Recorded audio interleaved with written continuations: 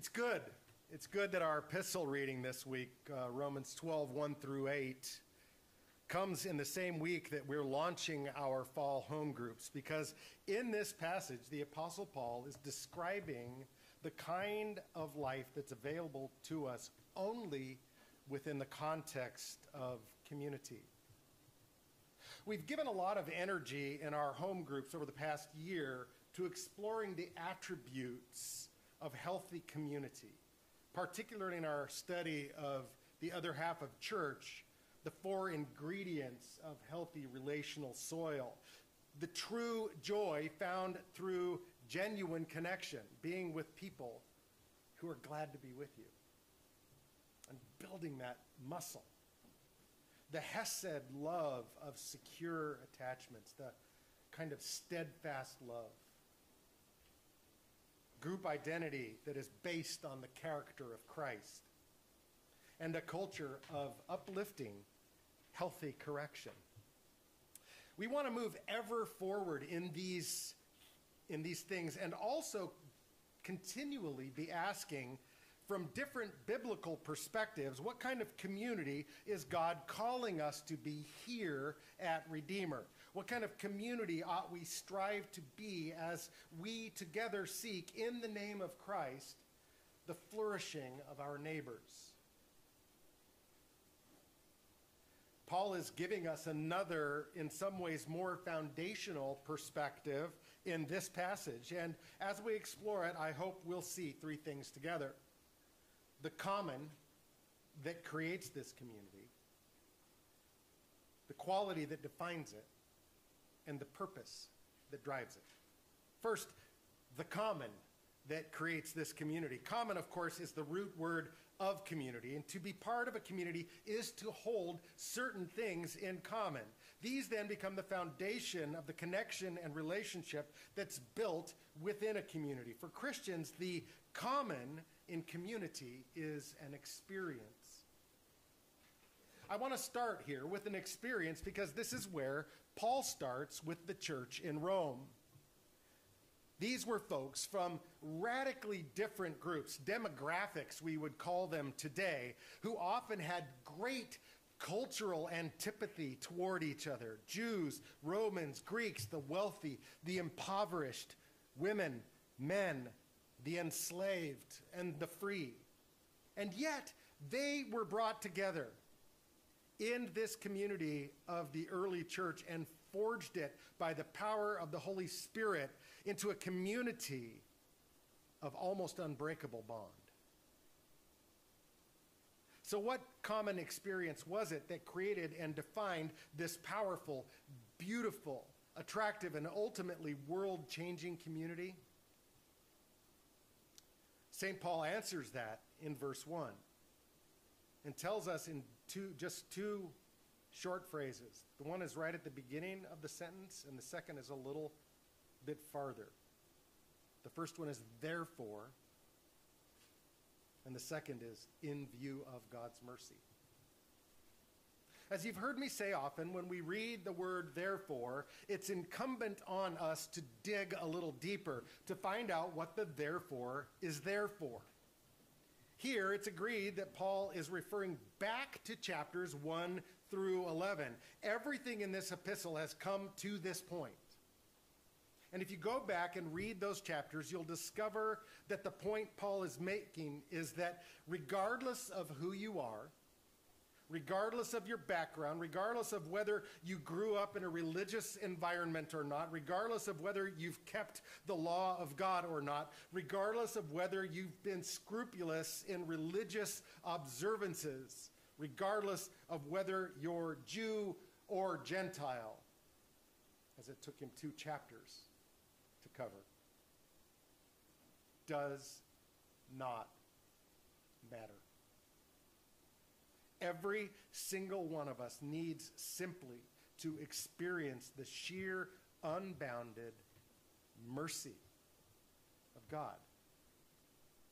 All the good deeds, all the religion, all the law-keeping amounts to nothing in the sight of a holy God. Salvation or eternal life can be found only in Jesus Christ. And anyone, no matter what their background, no matter what their experience, anyone, the moment they place their faith in Jesus and say, what I need is the mercy of God, well, that life will be redeemed.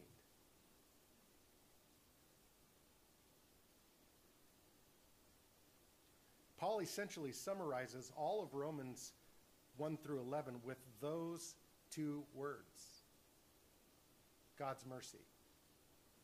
Therefore, I urge you, brothers and sisters, in view of God's mercy.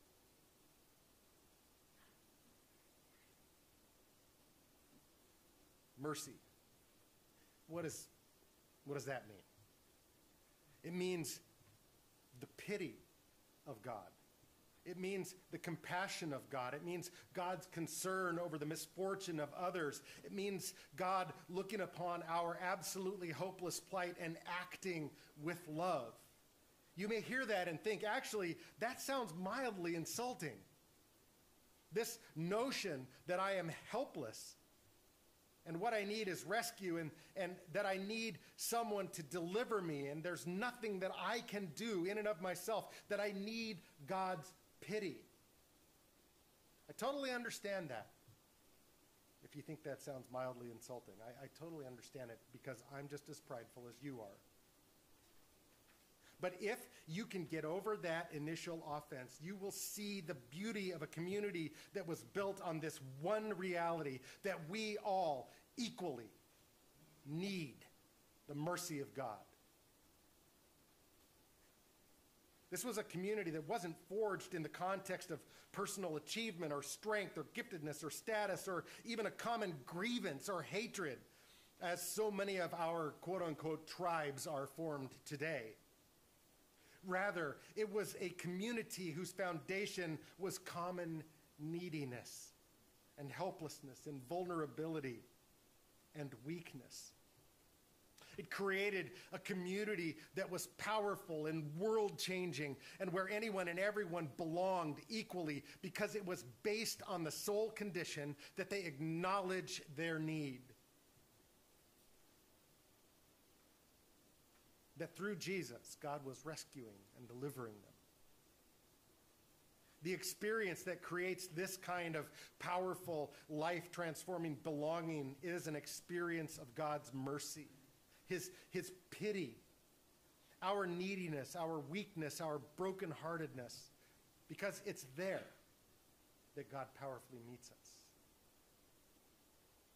In his book, Life Together, Dietrich Bonhoeffer, the well-known German pastor and theologian, wrote this: our breakthrough to genuine community cannot happen because we're striving to relate to one another based upon our strengths, our gifts, our piety, and our goodness. True breakthrough to genuine community comes the moment we are able to put those guards down and understand our common sinfulness, our common brokenness, our common weakness, and our common need. It's the level ground that our liturgies insist upon. As it says in the morning prayer confession, apart from your grace, there is no health in, do you know what that is? Us. And as we pray in the prayer of humble access, apart from your grace, who? We are not worthy to gather up the crumbs under your table. But you are the same Lord whose character is always to have mercy. Do you see the common there?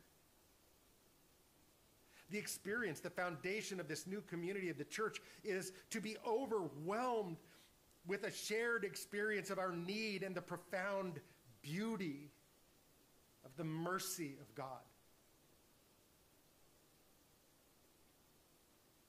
It's the thing that makes us glad to be together.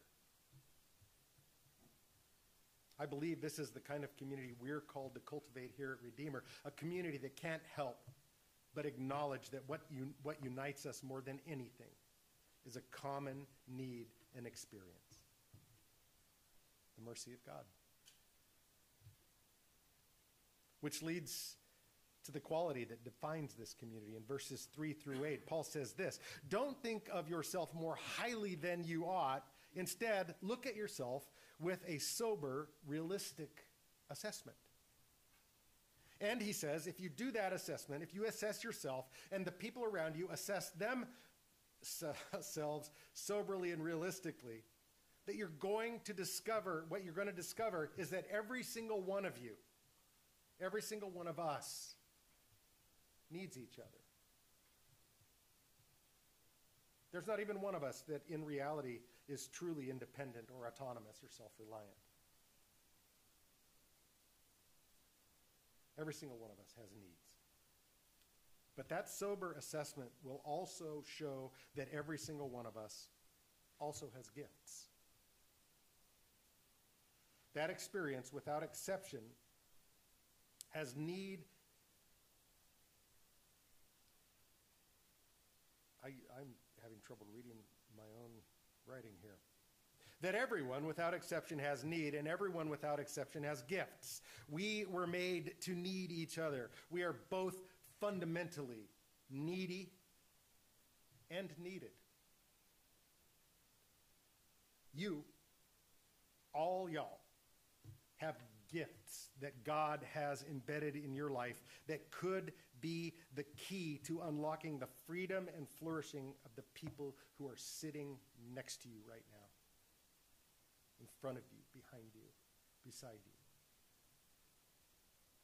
And he's trying to tell people in this community, this church in Rome, who tended to see themselves as more superior, those people, your truest flourishing will not be found in your own achievements or abilities. And I think that's what he's telling us as well. Our truest human flourishing is going to be found in the neighbor that's sitting right next to us, right around us. That's a hard truth, isn't it? Because it doesn't our culture at every turn tell us that we need to steel ourselves against the challenges of this world. We need to withdraw, that we need to be autonomous. We need to be self-reliant. You do you.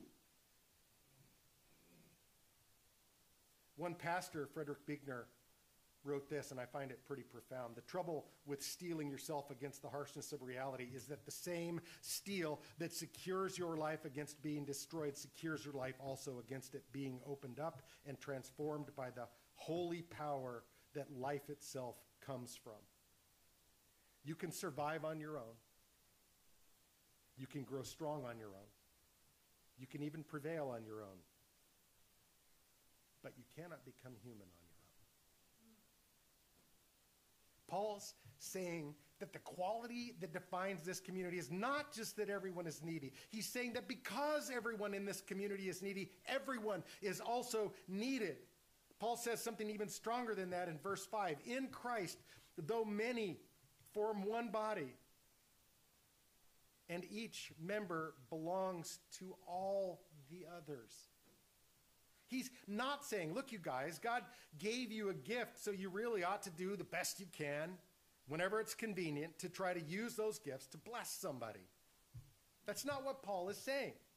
What he says, when he says that we are all members of one another, he's saying your neighbor, your community, has a moral claim on the gifts that God has given you. And to neglect or to refuse to use the gifts he's given you is to deprive them of the very thing he intends for them.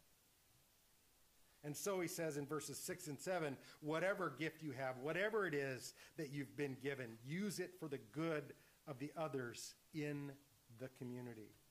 And Paul's choice of adverbs in verses 6 and 7 are not incidental or superfluous, nor are they rhetorical flourish. Faithfully, generously, with zeal, diligently, cheerfully. This is a gut check for all of us, me included. Is this how you are stewarding your gifts? I mean, we have to ask ourselves that question. Third and finally, I'd like to consider the purpose that drives this community. And here we're going to go back up to verses 1 and 2, the kind of theological heart of this passage. The purpose that drives the community that God desires is a community that seeks to live as a living sacrifice. Did you notice in verse 1 that Paul urges us to offer our bodies, plural, as a living sacrifice, singular? This, I think, is hugely significant. If it was only an individual thing, they would both be plural or both be singular. This is something I hadn't even noticed until sometime in the last decade, and certainly not what I'd been taught in the environments where individual personal piety is held up as pretty much the sum and substance of the Christian life. I want to be clear here, though, because personal piety is very important. Just not what Paul is necessarily saying in this verse. He's not saying, hey, individual Christians, I want you to offer your individual body and your entire life so that each of you can individually go out and live your life as an individual living sacrifice. That's not what he's saying. Paul is saying,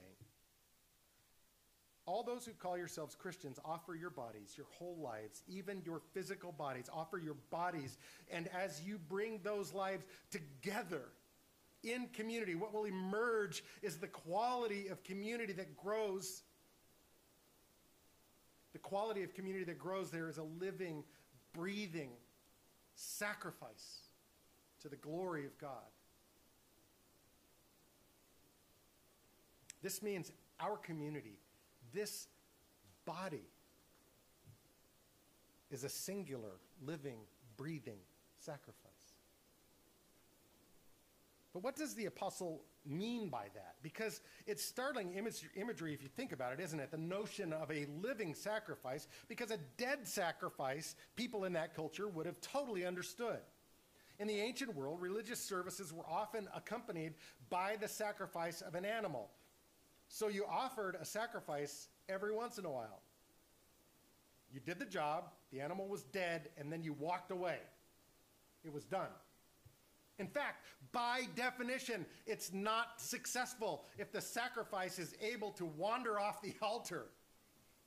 That's not a successful sacrifice. In fact, it's a sacrifice fail. But a living sacrifice has to be offered every day, every hour, every minute, every second, continuously, perpetually, constantly, and unendingly. To be a living sacrifice is to say every moment of every life, we offer and re-offer every part of ourselves, our lives to God. To live as a Christian is more than attending periodic religious services and putting something in the offering every once in a while so that you can go back and live your life on your own terms. That's a dead sacrifice.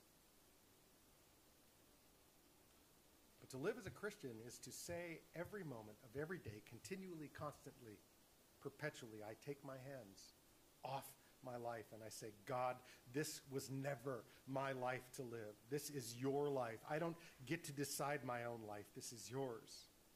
You hear that and you say, boy, that sounds like a death. And in many ways it is. But ultimately you'll discover that there's real life on the other side of it. You might hear that and say, wow, that sounds really intense. In fact, it sounds a little too fanatical for me. And so, as I think about this whole Christian faith, if that's the demand, I'm not quite sure that's what I want to get myself into.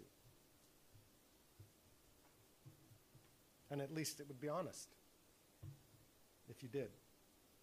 But let's be candid. You're already doing that. Every single one of us is already laying down our lives as a living sacrifice at the altar of something that we have come to believe is ultimate. Every single one of us is conforming our lives to the pattern and the mold of some expectation, some demand, some master out there, believing that if we can conform our lives enough, then maybe I'll know that I'm loved. I will know that my life has mattered. Infinite Jest author David Foster Wallace said it well, though irreverently, in a 2005 commencement speech at Kenyon College. He said, "The only thing you get to choose is what you give your life to, not if.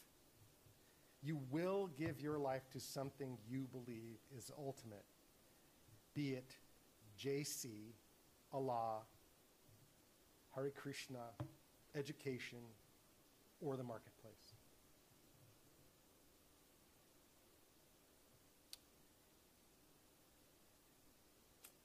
And so you might be laying down your life as a living sacrifice on the altar of career, molding and conforming every aspect, every waking moment of your life, and you're molding it in order to achieve and guarantee success. What is that?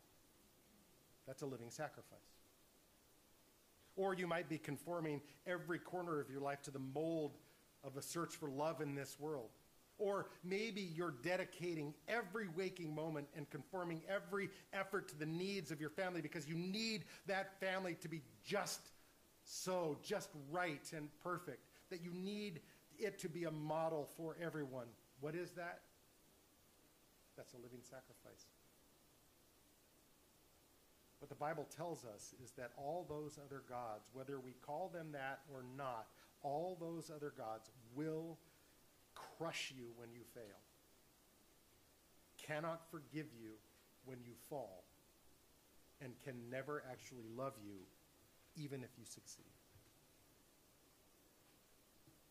And what the gospel of Jesus says is this: all those other gods will demand everything from you and more, and in the end you'll discover that they were never able to deliver what they promised. There's only one God who offers you the kind of love you're looking for in all those other places. Where other gods demand your life as a sacrifice, when they demand that you meet up and measure up and atone for your own existence, when all those other gods are looking upon you with disapproval, the Bible tells us there's one God who gave up his own life to meet the demands of love that you could never meet on your own. And that it was his own blood that once and for all atoned. His gentle and lowly heart doesn't look on you with disapproval, but looks on you with mercy and love. The Bible tells us that there is only one true sacrifice, that it was the sacrifice of Jesus Christ on our behalf. That if you look at the gods that demand every ounce of everything from you, and they can't deliver, there is a God who gives away everything he has, even his own life, so that you can know, that you are beloved, even amid your failures and your weaknesses. The living God becomes a dying sacrifice so that you can look upon a dying God and become a living sacrifice. In the name of the Father, and of the Son, and of the Holy Spirit. Amen.